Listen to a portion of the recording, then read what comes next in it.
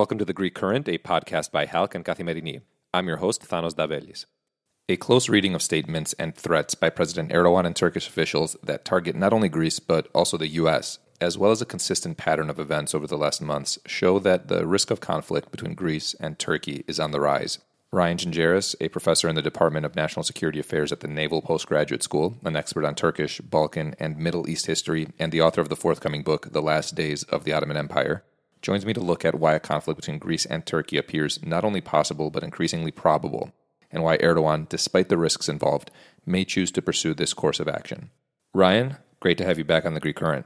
Always great to be here. Thank you. Ryan, a few weeks ago, we spoke about Turkey's escalating threats, and you warned that there's a possibility these threats could escalate into conflict. Given the latest developments, including Erdogan's statements about a Greek quote-unquote covert occupation of Aegean Islands, is the possibility of conflict increasingly more likely now?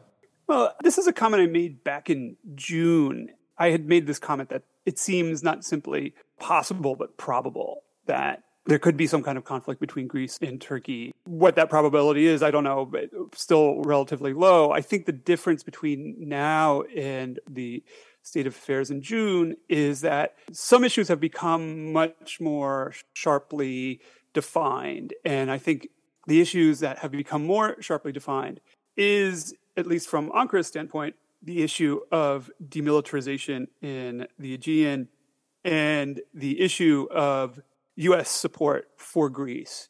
And both of these are issues that Erdogan, as well as other elements of the Turkish government, have addressed, and addressed it in a relatively bellicose way. So if you want to take into account the kind of the continuity in rhetoric and the fact that it is becoming more focused, I think that yes, we're seeing that probability perhaps grow, but I think that there's still a fair gap between where we are now and whatever potential confrontation one could have with Greece and Turkey. Politicians, diplomats, and the media in Turkey have focused on the issue of demilitarization of the Aegean Islands, bringing this up in an attempt to question Greece's sovereignty over the islands. The United States, the EU, and others have made it clear that Greek sovereignty is not in question. Why is Ankara so fixated on this? I have to say, we can only really speculate. There's not a lot of transparency, and this is something I've said before on this podcast, is that there's not a lot of transparency when it comes to the ways in which Erdogan makes decisions. It's not necessarily very clear about even his intentions going forward. So a lot of it has to be judged, somewhat speculatively. Now, my guess is that within the last year, a specific judgment has been made, and that judgment is to deal with Turkish and Greek issues in a relatively legalistic way from the perspective of Ankara. The issue of demilitarization in the Aegean, or the question of whether or not the islands of the Aegean are militarized, this is quite an old subject, right? I mean, there are aspects of this debate that have been ongoing for the better part of 50 years. I think the difference is now that in the last less than a year, Ankara has happened upon a new way of framing it. And the way that they have framed it is that the charge of militarization, and we could kind of go into not only the question of whether or not the islands are militarized, but whether or not it's in fact against the agreements that are cited that Greece cannot militarize the islands. So those are separate issues. But be that as it may, that according to Ankara, Greece is in violation of these two specific treaties, Treaty of Paris of 1947, the Treaty of Lausanne of 1923. And on that basis, Greece not only has broken its word to Turkey, but somehow has nullified its sovereign claims in some way over the islands, or at least the way so far that the foreign ministry in Ankara has framed it is that Greece's sovereignty is debatable. And I think this sort of quasi-legalistic turn is a way of providing what looks, at least at face value, a foundation for escalation that would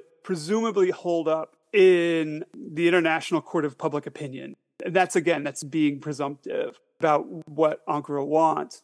Now, I think it more likely is in reference to, the ways in which Ankara sees its national security interests vis-a-vis Greece. it's not simply a question of Greece being in violation of these treaties. It's actually just the sheer fact that Greek sovereign territory exists within close proximity of Turkey's shores, potentially buffering or constraining Turkey's access to the sea. And the fact that, this alone exists is unacceptable. And the prospect that Greece could somehow act as a kind of veto power in Turkey's sovereign interests within its own maritime space has to be done in some way. And I think that this tactic that they're pursuing right now in terms of presenting this quasi-legalistic argument is in pursuit of that goal, is in pursuit of those national interests. When it comes to the Aegean, Ryan, Erdogan's threats aren't limited to Greece. In fact, they also now include the United States. There are even voices coming out of Turkey implying that the U.S. is responsible for the escalation that we're seeing in tensions. Why is Erdogan vilifying the U.S. here? For those of you out there who don't follow Turkish media very closely or haven't followed it for a very long time, it should be said that the charge, as Erdogan himself has levied, that the United States is essentially using Greece to get at Turkey or to somehow undermine Turkey. This charge is actually a very old one in principle. Going back for a very, very long time, segments of the Turkish commentariat have argued that the United States has used various cutouts, if you will, as a way of undermining Turkish sovereignty or undermining even the existence of the Turkish state. It's long been argued that the PKK, for example, is the creation of the United States, in essence, is a kind of cat's paw of the United States. Through the development of tensions between the United States and Turkey over Syria, we've heard the same charge, specifically, again, with respect to Kurdish militants in Syria.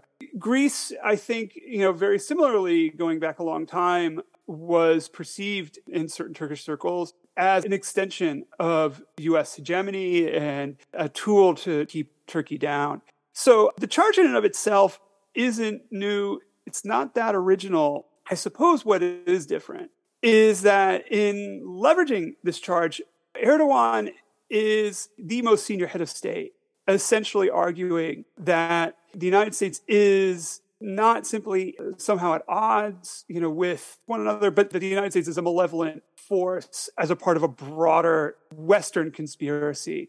And that is, at least from the perspective of past, or at least in comparison to past heads of state, that's relatively new. And I think it does give us some indication. The fact that he's invoked this idea that the United States is behind these tensions gives us some idea of perhaps what he wants in pursuing the kind of rhetoric that he has, or utilizing the kind of rhetoric that he has in the last couple of weeks, and that he sees what's at stake in the Aegean is not simply islands. It's not even simply the question of access to mineral rights, within the Aegean or the Eastern Mediterranean. This is something deeper. This is something existential for him. And this is something that he wishes to address at a time in which, he is up for election and in the shadow, frankly, of Turkey's centennial. This is a big deal. And so I think this is not at all a trivial thing for him.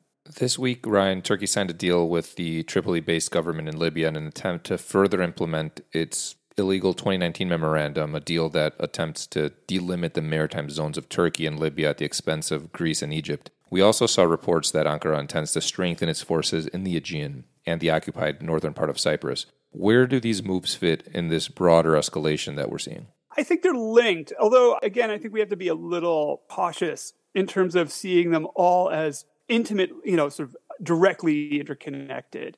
It's not clear in terms of the evolution of negotiations between the Tripoli government and Ankara, how this agreement came about. We don't even know exactly the terms. One could imagine that it's been going on for a long time, though, right? And similarly, when we look at affairs in Cyprus, specifically in northern Cyprus, this issue of entrenching formal Turkish influence on the island, this has been a long-standing trope in Cypriot politics. I mean, this is not something linked, again, to the 2023 election. These are long-standing tendencies within Turkish foreign policy making.